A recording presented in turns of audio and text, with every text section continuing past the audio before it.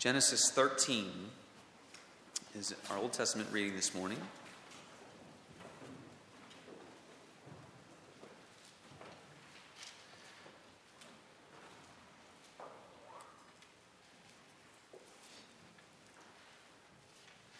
I'm not going to use this as our central text necessarily, but I will be referring to this account a few times, so I thought it would be appropriate for us to hear it in its entirety. Genesis chapter 13 is a bit of an example of peacemaking biblically. Genesis chapter 13. This is God's holy word. He gives it to his people for our good. Let's give our attention to its reading, the holy word of God, Genesis 13. So Abram went up from Egypt to the Negev with his wife and everything he had, and Lot went with him. Abram had become very wealthy in livestock and in silver and gold. From the Negev he went from place to place until he came to Bethel, to the place between Bethel and Ai, where his tent had been earlier and where he had first built an altar. There Abram called on the name of the Lord. Now Lot, who was moving about with Abram, also had flocks and herds and tents. But the land could not support them while they stayed together, for their possessions were so great that they were not able to stay together. And quarreling arose between Abram's herdsmen and the herdsmen of Lot. The Canaanites and Perizzites were also living in the land at that time. So Abram said to Lot, "Let's not have any quarreling between you and me, or between your herdsmen and mine, for we are brothers. Is not the whole land before you? Let's part company. If you go to the left, I'll go to the right. If you go to the right, I'll go to the left." Lot looked up and saw that the whole plain of the Jordan was well watered, like the garden of the Lord, like the land of Egypt toward Zoar. This was before the Lord destroyed Sodom and Gomorrah. So Lot chose for himself the whole plain of the Jordan and set out toward the east. The two men parted company. Abram lived in the land of Canaan, while Lot lived among the cities of the plain and pitched his tents near Sodom. Now the men of Sodom were wicked and were sinning greatly against the Lord. The Lord said to Abram after Lot had parted from him, "Lift up your eyes from where you are and look north and south, east and west. All the land that you see I will give to you and your offspring forever. I will make your offspring like the dust of the earth, so that if anyone could count the dust, then your offspring could be counted. Go, walk through the length and breadth of the land, for I am giving it to you." So Abram moved his tents and went to live near the great trees of Mamre at Hebron, where he built an altar to the Lord. Amen. And then if you would go to Matthew chapter 5.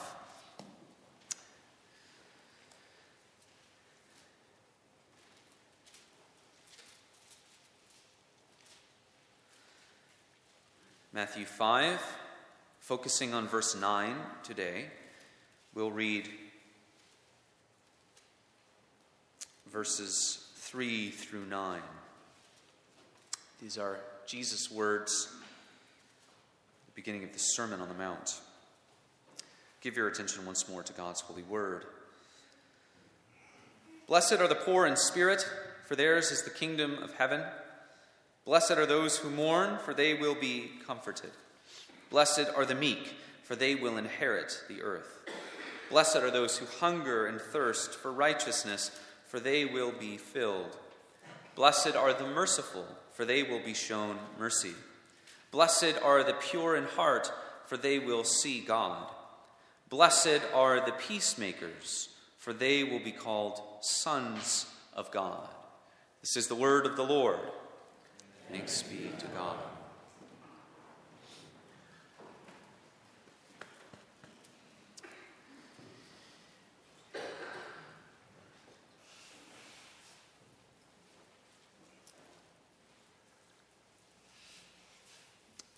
In May of 1945 was Germany's unconditional surrender in World War II. In light of this peace and this finally accomplishing peace, Americans took to the streets in celebration.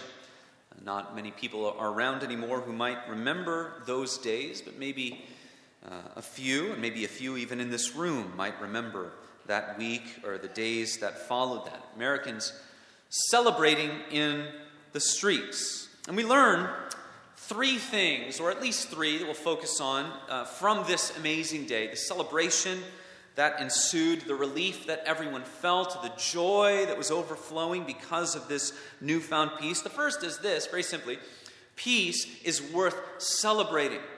It is a good thing when the world can find some sense of peace, when there can be peace between people. It is a good thing. It is worth celebrating. Nobody looks back on May 1945 and says, well, we really kind of overreacted in the celebration that we had.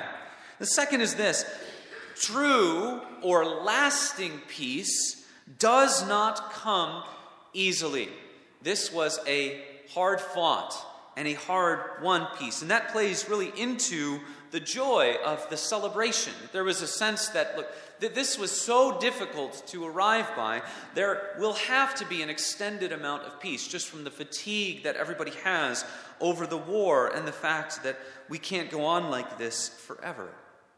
But the third is this: it is worth fighting, going to battle for peace. America didn't enter that war lightly. They didn't enter that war quickly, but it was worth doing it, and it was worth going to battle for peace. True peace, not a peace that would come by giving in over and over and over again to the demands of a tyrant, but to going to battle for true peace. Peacemaking takes faith.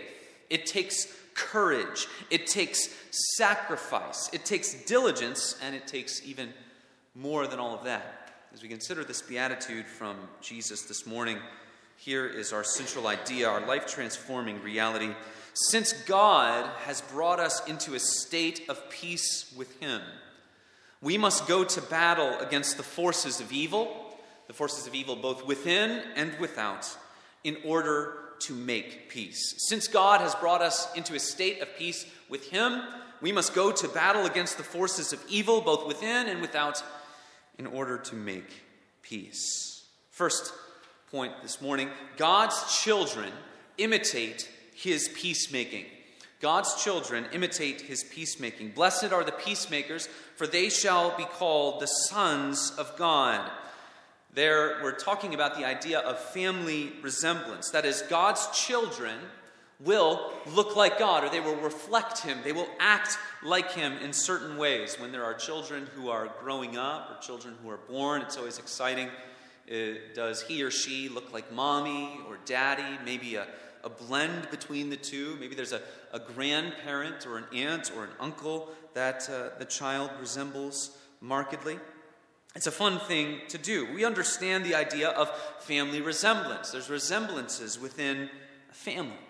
God is a God of peace. The family of God is a family of peace. 2 Corinthians 13, we read, "Finally, brothers, rejoice, aim for restoration, comfort one another, agree with one another, live in peace, and the God of peace, and the God of love and peace will be with you."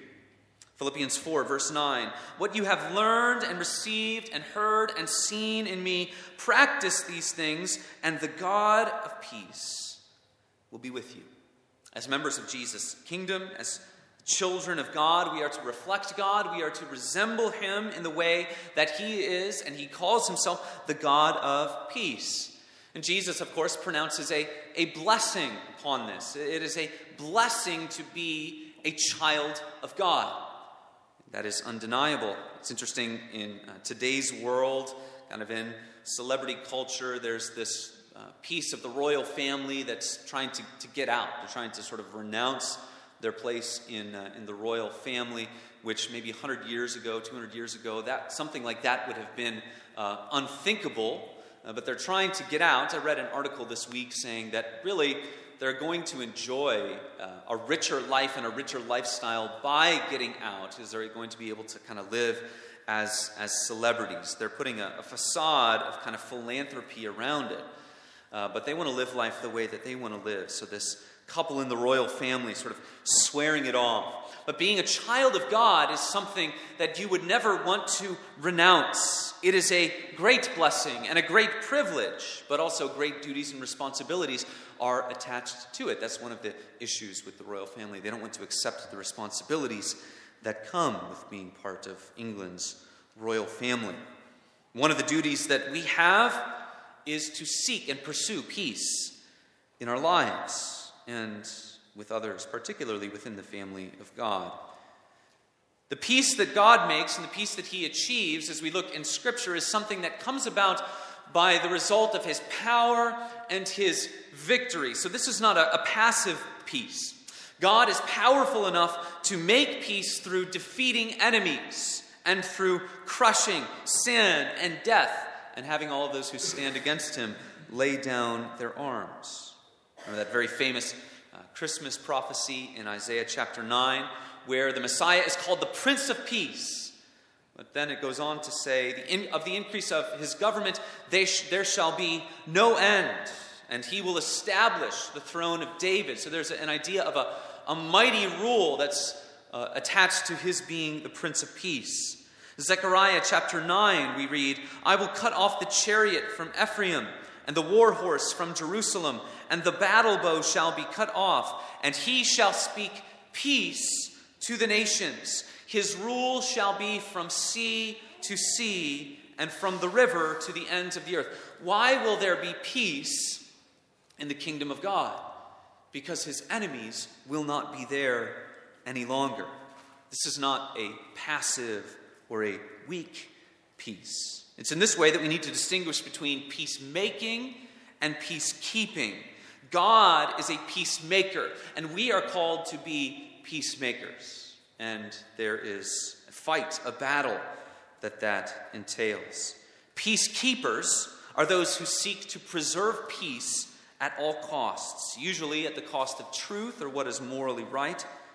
Let everyone kind of do their own thing. Let's not make it difficult. Let's avoid any disagreement or fighting. Martin Lloyd-Jones says this, a true peacemaker is not an appeaser, as we would say today. You can postpone war by appeasement, but it generally means that you are doing something that is unjust and unrighteous in order to avoid war. One of the interesting things that I've read about a little bit, the Peace Corps is kind of territory that's always, there's always a battle going on for positions of espionage. There are other governments that try and infiltrate the Peace Corps because they know that the mentality of the people who serve in the Peace Corps generally are going to be this kind of peacekeeping type, peace at all costs. And so they often are used unjustly in that kind of a way. Lloyd-Jones is saying this idea of appeasement, appeasing, in the shadow of the experience of World War II. There had to come a time, certainly in England's own experience, and that's where Lloyd-Jones preached, they had to realize that preserving peace with Hitler was no solution. You can't keep sort of folding to this man. That's not a solution at all. So then Churchill sort of steps forward, assumes this place of leadership. He gives several famous speeches, perhaps the most famous of all, where he says, we shall never flag or fail. We're not going to surrender. We shall fight on the beaches. We shall fight on the streets. We shall fight in the hills. All of that was because the hope that he had was to create a genuine and a lasting peace, something that was real and enduring. We cannot fold to the forces of evil. As the people of God, we cannot fold to sin and to the temptations of being merely passive in these ways. Thomas Watson says, cursed be that peace which makes war with the Prince of Peace. If we keep peace with men by offending God, then that is not worth it. God creates a peace by conquering his enemies. For peace will be found where there is righteousness. Right? Righteousness and peace are intricately bound together. But God has made the most glorious peace with us. The foundation of peacemaking for all of us is the gospel of Christ. He has made the most glorious peace with us. Therefore, since we have been justified by faith, we have peace with God through our Lord Jesus Christ. Romans 5:1. Ephesians chapter 2, after Paul gives this glorious picture of peace, we're saved by grace and not by works, it says that Jesus, he himself, is our peace. He is our peace. And then in verse 17 of Ephesians 2, he came and he preached peace. The message of Christ was a message of peace. Primarily then, when we think of God as a peacemaker, in our own experience, in our own lives, we are to think of that primarily in the sense of, in Christ, God has brought us to peace with himself. He has brought us into a position of peace with regard to him. This is not simply kind of an addendum to our understanding of peace and peacemaking. All of our pursuit of peace is to be rooted in the gospel of Christ. Ephesians 6, Paul's discussion of the armor of God, he calls the gospel of peace. To be a Christian is to be a peacemaker, to be striving to live like one. 2 Timothy 2, flee youthful passions and pursue righteousness, faith, love, and peace, along with all those who call on the Lord from a pure heart. You call on the Lord from a pure heart, what are you going to be pursuing? Righteousness, faith, love, and peace. And until we learn to rightly value what God has done for us in the gospel, until we learn to say and to know and to rejoice at how glorious it is to be at peace with God, for we were at enmity with him in our sin, we will not rightly value the call to peacemaking. God's peace is the foundation for all of these things. It's like last week where blessed are the pure in heart, for they shall see God. A desire to glimpse God's glory fuels our desire for purity in our lives. The same as this, understanding the peace that God gives fuels our desire for peace. Grace changes our heart. And grace fills our heart with a hunger for peace. Thomas Watson says this: grace turns the vulture into a dove, the briar into a myrtle tree, the lion-like fierceness into lamb-like gentleness.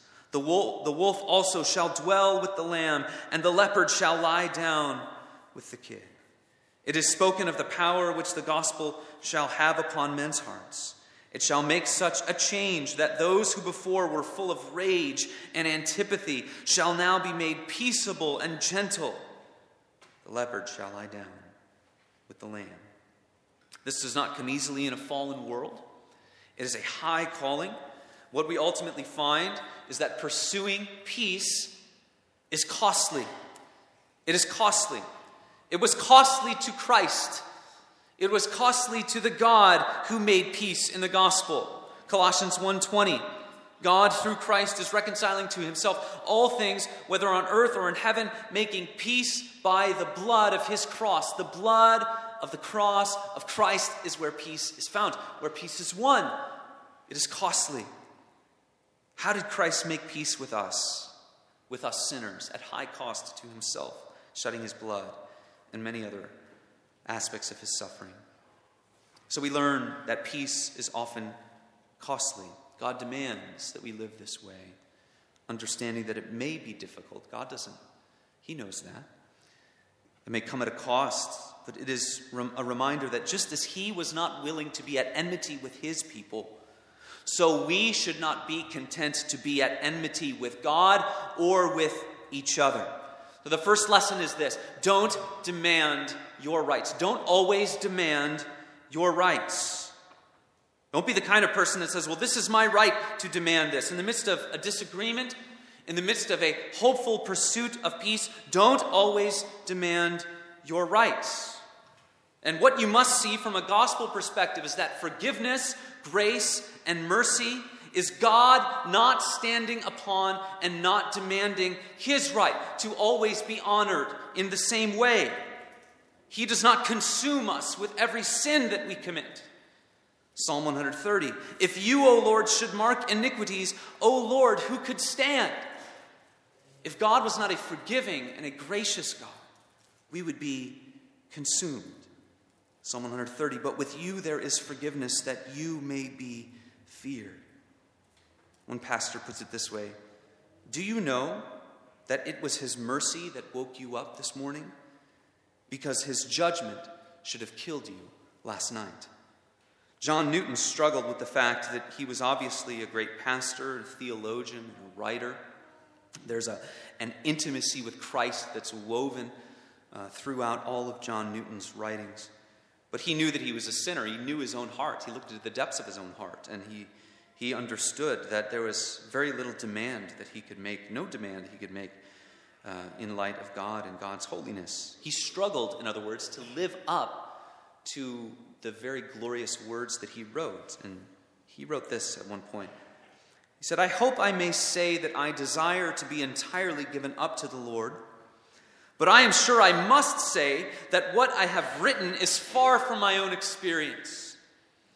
Alas, I might be condemned out of my own mouth were the Lord strict to mark what is amiss. But oh, the comfort! We are not under law, but under grace. The gospel is a dispensation for sinners, and we have an advocate with the Father. There is the unshaken ground of hope. If the Lord were strict to mark what is amiss, I would be consumed. So don't be those who are strict to mark what is amiss. And don't be those who always demand what may be your right when you are pursuing peace with a brother or with a sister. We look to the example of Abram in Genesis 13. He has just received the promise of the promised land. Strife bubbles up between Abram's men and Lot's men, and Abram is in charge here. That's why he is able to call the shots. He is the one who is in the rightful place of authority. But he does not say, okay, Lot, here's the land that you're taking. I've saved this for you, which many people may say, oh, that was nice. That's not what Abram does. He doesn't say, obviously, I get the best pieces of the land. Here's somewhere for you to go. Just leave. He gives Lot the choice of the land. Abram, in his better moments, knew that it can't always be about demanding our rights. We must die to our sinful lusts and desires all the time. But there are times when we need to die to our rights in order to make and pursue peace. There may be many things that you may lay claim to, but you lay it down in order to achieve peace with another. We look, of course, to the example of Jesus. When he was reviled, he did not revile in return. Jesus had every right to consume the sinners who would revile him at that very moment. When he suffered, he did not threaten. He continued entrusting himself to him who judges justly. The life of the peacemaker, we'll see later on, it's a life of faith. You entrust yourself to the one who judges justly. You have to withstand many things. He himself bore our sins in his body on the tree, that we may die to sin and live to righteousness. By his wounds you have been healed. We cannot always demand our rights. Peacemakers sow for peace. That's our second main idea. The one component that we have, that not always insisting on your rights, that's just one part of what we might call sowing for peace. This is something, peacemaking takes effort, planning, diligence, the help of God, courage, strength, and especially God's word and wisdom and the Holy Spirit. It takes a love of God and others. It takes a fierce desire to see God's people dwelling as they should. Proverbs 12, verse 20, deceit is in the heart of those who devise evil, but those who plan peace have joy. There's a roadmap to sow for peace in James 3. It says this, where jealousy and selfish ambition exist, there will be disorder and every vile practice. But the wisdom from above is first pure, then peaceable, gentle, open to reason, full of mercy and good fruits, impartial and sincere. And a harvest of righteousness is sown in peace by those who make peace. We also read in Proverbs 3, the ways of wisdom are pleasantness, and all her paths our peace. We need wisdom from above in order to be a peacemaker. Notice that Abram finds a solution, decides the best thing to do is to part ways with Lot. Those who have wisdom from above seek the wisest path. There's not always the same answer. But above all things, what we need is a frame of heart, that frame of heart that James chapter 3 is talking about. We start with a pure heart. We sincerely want to honor God, and we want to be at peace with our brothers and sisters in Christ. From a pure heart, we then are peaceable. Is it something that we truly want? We're gentle, not harsh. We're open to reason. We're willing to say that our own perspective is limited. Our minds are fallible. There may be things that we are not seeing. Full of mercy and good fruits, or a desire, an eagerness to forgive and to show the fruit of the Spirit. Impartial and sincere. Abraham is filled with a heart that desires to be at peace. So he says, let there be no quarreling between us. Let's not go on having this situation of all of this fighting. Let there be, the ESV says, let there be no strife between you and me. Proverbs 29 says, a man of wrath stirs up strife, and one given to anger causes much transgression. A heart that desires peace makes all of the difference. You have two parties that come together.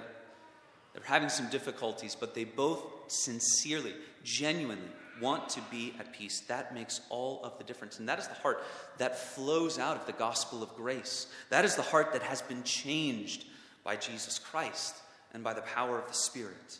Once again, Thomas Watson says this, what shall we say to those who are given to strife and contention? To those who, like flax or gunpowder, if they be but touched, are all on fire.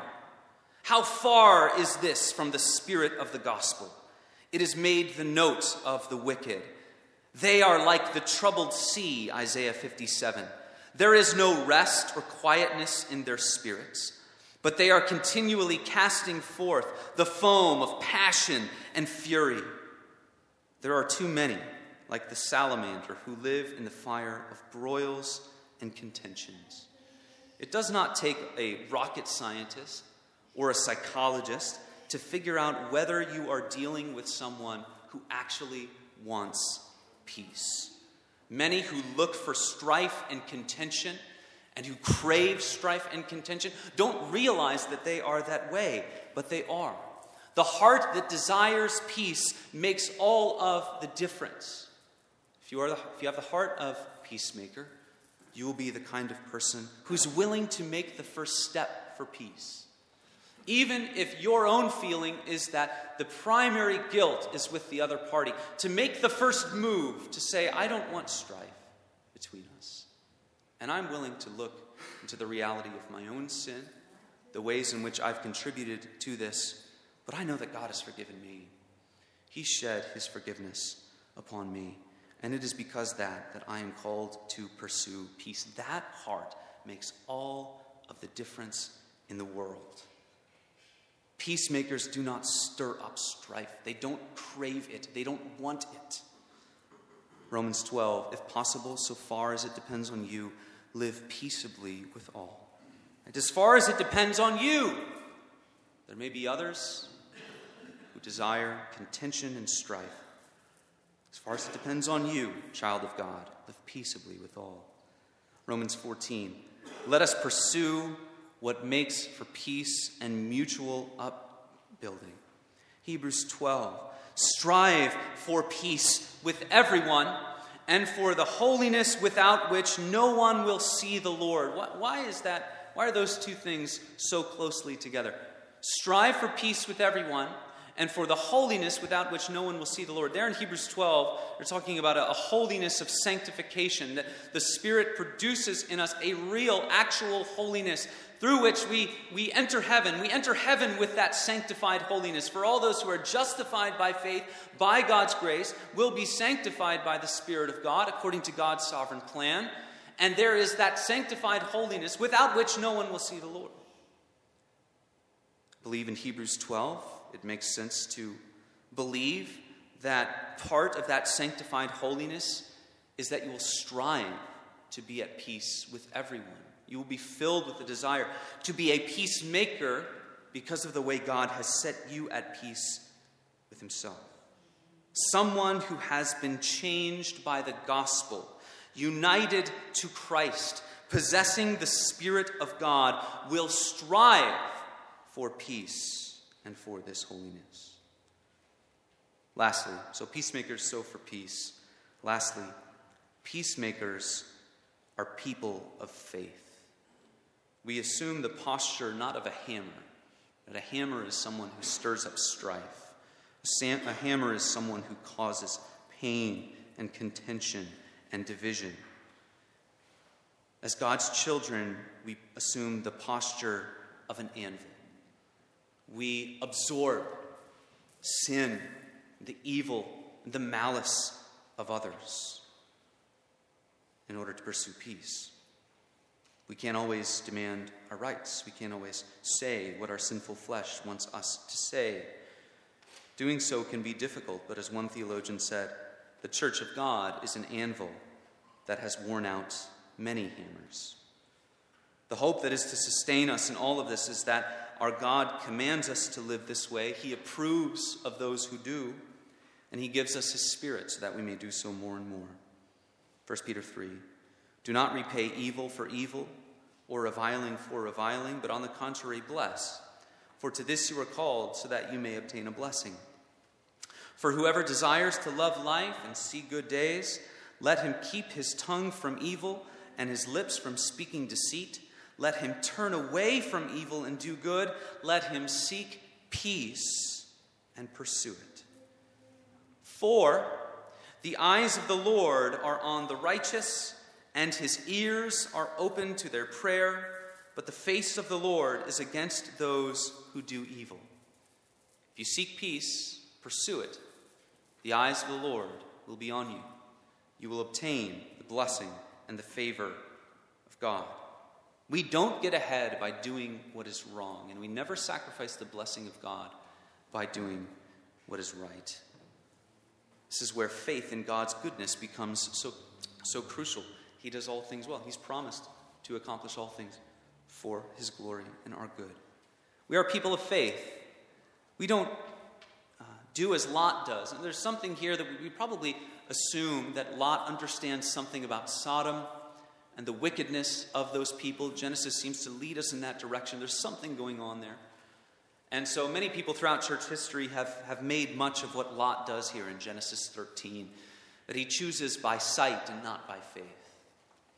And so J.C. Ryle says this. He says, what did Lot do?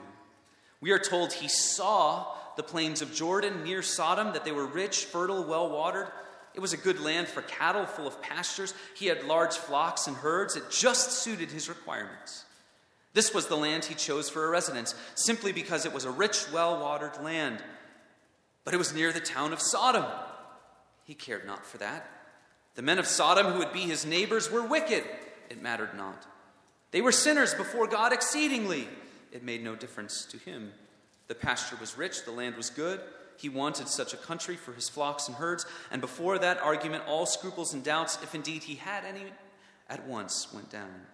He chose by sight and not by faith. He asked no counsel of God to preserve him from mistakes. He looked to the things of time and not eternity. He thought of his worldly profit, not of his soul. He considered only what would help him in this life. He forgot the solemn business of the life to come. This was a bad beginning. You see, from that point forward, it indeed did turn out poorly, and there were bad fruit and consequences that Lot bore because of it. We choose the things we do in our life by faith. Sometimes the right thing looks difficult. Sometimes peacemaking seems that it will only come at great sacrifice to ourselves or our pride or our advancement or our riches. Living by faith means that we trust in the God who does all things well. John Newton says this, how comfortable it is to us as well as ornamental to our profession. In other words, it glorifies God. To be able to trust the Lord in the path of duty. To believe that he will supply our wants, direct our steps, plead our cause, and control our enemies. Thus he has promised, and it belongs to gospel simplicity to take his word against all discouragements. It's a beautiful phrase. Gospel simplicity. He has saved us. He has set us at peace with himself. He has called us to be peacemakers. And he knows that in this fallen world there will be much that we may have to endure. But he calls it to us. He calls us to it because of the glory which he has promised us. The good which he says, I will accomplish for you. So it's comfortable to us to be able to endure in order to assume this posture of being a peacemaker. Believe the word of God in the face of all discouragements against doing so. He will bring about the best results. This world does its worst, and God does his best. Be a person of faith. Peacemakers are people of faith who take comfort in the promises of God, who take comfort in the peace he so freely gives to us in his Son. Let's pray. Father, we pray that by your Spirit we would do battle against the forces of evil in our own flesh and minds, and the forces of evil without that are seeking to stir up strife and contention amongst your people.